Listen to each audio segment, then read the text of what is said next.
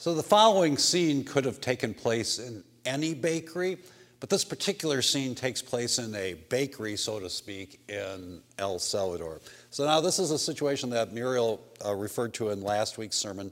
But a week ago on Saturday, we were in El Salvador. We were visiting our partners at Cordero de Dios, Lamb of God, Lutheran Church in Soyapango, El Salvador.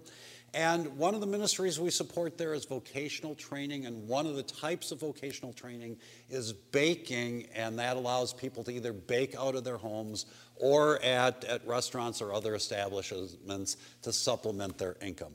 And if you can imagine it, we were in the Cordero de Dios building, so cinder block, painted blue, semi-open air, and over to this side, imagine the altar area, and that's where all the vocational students are gathered, and in front of them is a table with all sorts of sweets that they've baked as kind of a demonstration or graduation project for their program. And we're clapping and applauding and hearing from various people in the program. I am standing kind of here in relation to all of that, so a little bit off to the side.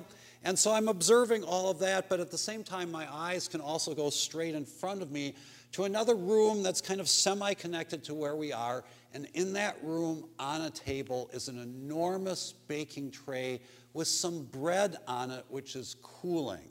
Now, of course, this is the tropics, so cooling is a relative term, but at least it's not in the oven. It's just sitting there, and I notice it because it's a really big tray, and that's a lot of bread.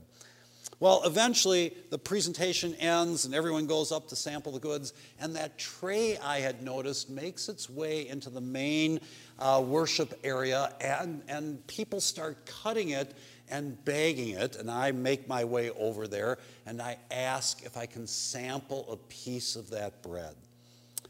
It's not just bread, people. A lot of you know that because of long-term sinus issues, I can't taste very well, but when I bit into that bread, I still can sense things like texture. And that bread was amazingly sweet. I don't know what shortening they used, but it was amazingly rich. It looked very cinnamony, and the bread itself was nice and fluffy and light. It was amazingly warm and delicious. If you sold that at Starbucks warm like that with a good cup of coffee, you could get like $8 to $10 for that thing, and they would never stop selling it. It was awesome. I am the living bread come down from heaven.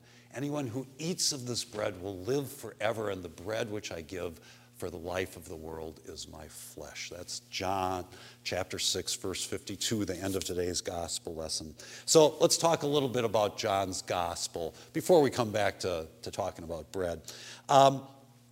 In John's gospel, there are all sorts of things you should know. You should know that unlike Matthew, Mark, and Luke, which are largely kind of chronologies of what happens in Jesus' life and where each chapter has different incidences and teachings, each chapter has like 4 or 5 things going on. In John's gospel, chronology doesn't matter so much. Stories just kind of pop up. And there are entire chapters devoted to single incidents. So if you were to read it, chapters 3, 4, 6, 9 and 11 are largely devoted to single events and the theological significance of those events. Chapter 6 is one of the most important. It's not just today's gospel. We could have read it for 4 consecutive weeks as a part of our services. But the portion we have today comes in the middle of a long discussion. The start of the chapter is Jesus feeding the 5,000. But not just 5,000, that's the men, women, and children as well, and there are 12 baskets left over. That then prompts a discussion between Jesus and the religious leaders as to when he talks about bread come down from heaven, he's not talking about like the manna in the wilderness that Moses gave, because that just fed people for one day. Jesus is talking about something that feeds people for an eternity, and that sets off a conflictual debate with the religious leaders of the time. And it's hard for them to hear what he's trying to convey, which is God cares for our stomachs, but even more for our spirits. It's a different sort of feeding.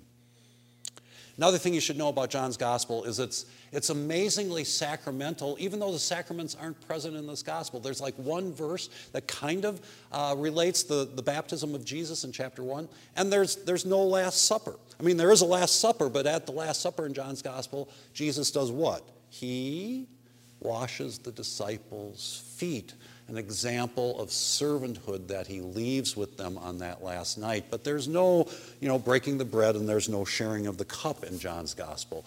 Nevertheless, wine and bread are all over the place in this gospel. What's the first miracle in John's gospel? Wedding of Cana, right?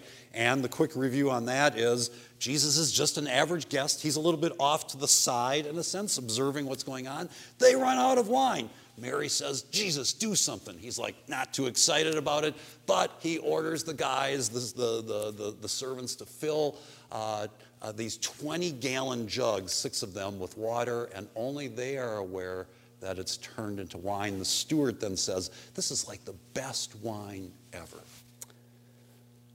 Then you get to chapter 6. All those people are fed. There's plenty left over. You see the symbolism of both these chapters, right? In other words, Jesus isn't the central character in either story to begin with, but when prompted, he enters the story and he brings with it a deliciousness and abundance that is breathtaking. That's this meal that we share, right, to this very day. It is abundant. It feeds the world. It is delicious. So very good for our spirits. It never runs out. It feeds us for a lifetime and beyond. Jesus is the living bread come down from heaven. Not just bread, I would say sweet bread at that. I think one of the things that's going on in our world right now that John chapter 6 is really intrinsic to at some level is that there are kind of two reactions to all the events that are happening in our world right nowadays. And one of those things is to kind of abandon faith in religion, to say that science has kind of superseded it and religion is kind of a quaint or actually damaging holdover from previous centuries. And so people kind of walk away from it. I think another response is to kind of double down on sort of we're the only possible route to God's love and favor, and it becomes kind of a closed and almost punitive sort of Christianity. I don't think either of those are where Jesus teaches us to be, especially in John chapter 6. So think of what he's trying to communicate to us there. He talks about how he's seen the Father's seen him, but what he's ultimately leading to is that the Father sends him, and then he sends us. We become the living body of Christ. We become something that feeds the world. Think of our own congregation and science, for example. We have tons of scientists in this congregation, engineers and life science people and software people, all of whom work in a really dynamic, God-blessed field. Science and faith, they easily get along, but they each have their weaknesses, and I think one of the weaknesses of science is it is almost by design sort of amoral. It just figures stuff out. It doesn't necessarily tell us how to apply them. If you work in one of those fields or teach in one of those fields, every day you have an opportunity to bring, in a sense, a forward vision to those fields to make sure that they are moral, that they are ethical, that when we develop AI or social networking, that it isn't just random, but there is some sense of responsibility and respectfulness to it. This is who we can be in our daily lives and jobs as a people who bring faith and science together. It's so relevant, not irrelevant. As for what type of faith community should we be, Jesus wants us to be welcoming and open and loving and serving. You don't win the world by the purity of your doctrine. You win it by the humility of your service to others. And as a result, we walk day by day, not knowing what lies ahead and not spending time worrying about that. Lots of people talk to me about, like, what's the future? What's our church going to be like? Are people going to come back after the pandemic? Who knows? There's no reason to put energy into worrying about that. All I know is there are all sorts of fields ahead of us into which we are sent to be part of the harvest. We've got Michelle Abrahamian joining us in a month to lead our Sunday school program.